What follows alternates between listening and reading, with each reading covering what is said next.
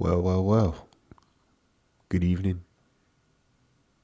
Happy New Year, and welcome to the Night Owl. It's been a while since I spent some time with you guys in this setting, so it feels good to be back.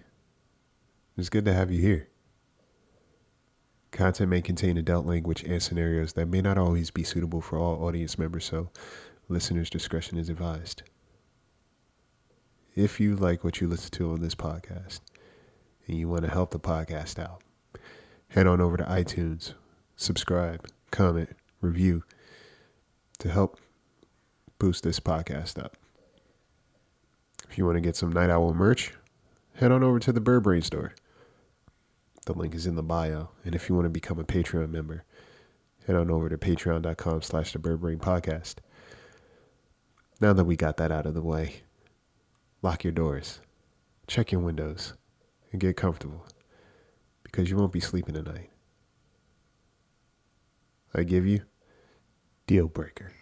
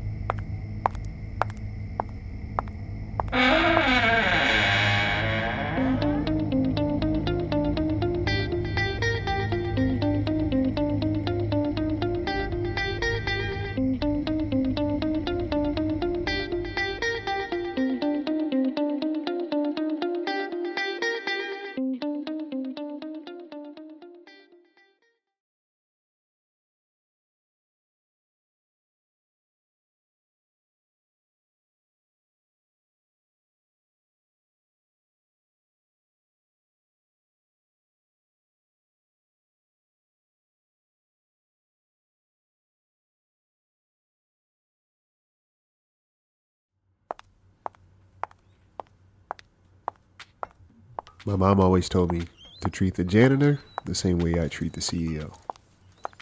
It was a no-brainer through life for me to just speak and greet someone when I saw them. Doesn't matter who you were.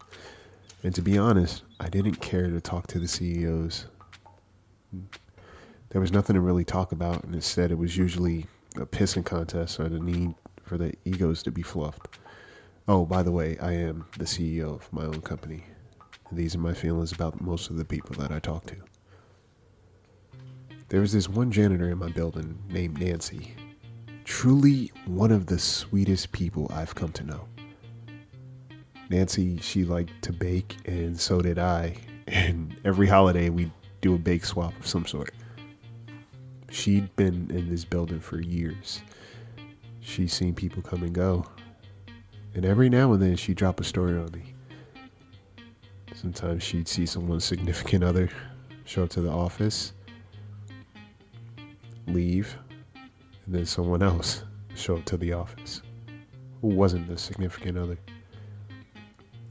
You see, the thing about people, especially those doing the work that most of us feel that we're above, is that they see most things that people overlook. They have access to a lot more. Their sense of hearing surpasses a tone-deaf society, if you know what I mean. And why? Because it's their job to do their job. And a lot of times while doing it, the common person walks right past them like they're invisible, or treats them like they're beneath them. With Nancy, I don't understand how someone could do that, but she's had her fair share. All right, so I had a meeting with another CEO in terms of potentially partnering. Never met the guy, but I heard about his reputation. He's a bit of a bull shark, and that's just a nice way of saying a crooked asshole. He didn't like to lose and wasn't a great compromiser.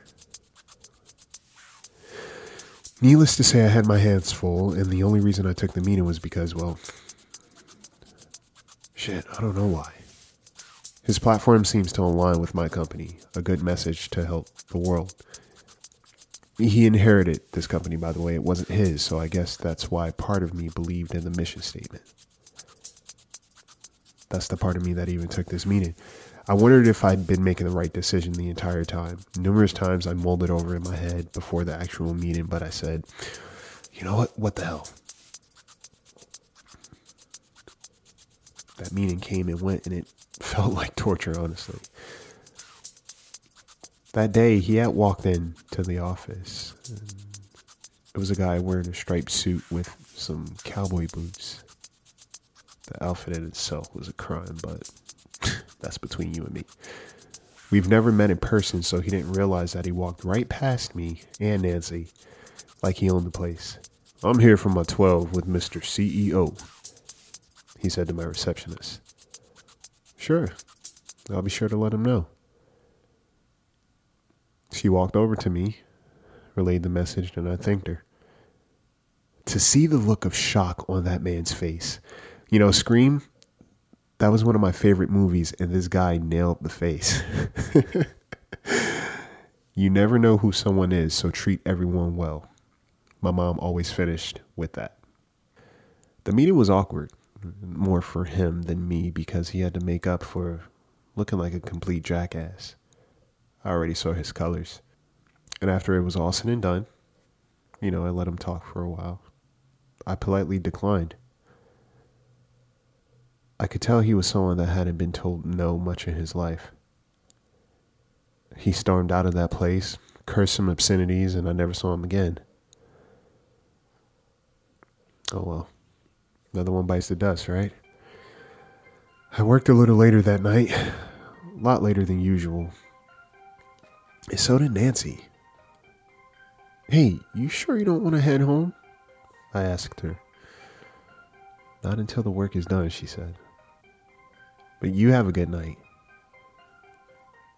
I packed up my things and left, but the night was different. On my way home, I couldn't shake that I was being followed. And every turn I took, it felt like someone was behind me, just keeping enough distance. But I made it home. I lived to see another day. I joke.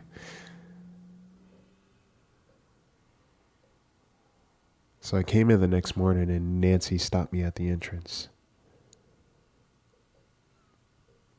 Hey, the man you met yesterday, I remember him. I remember him because of his boots. He doesn't remember me though, but years ago, the CEO here at this building had a meeting with him, and it didn't go well. Some days had went by and no word from my CEO. And then the news reported that they found him washed up under the bridge. And I found that weird. But last night when you were leaving out, there was someone that left after you. And I remember the sound of those boots.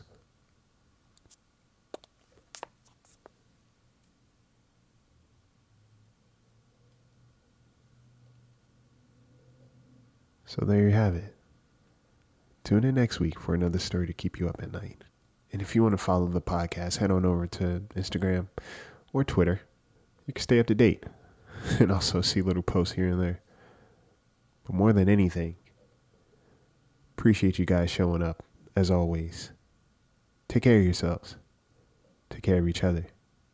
And sleep tight.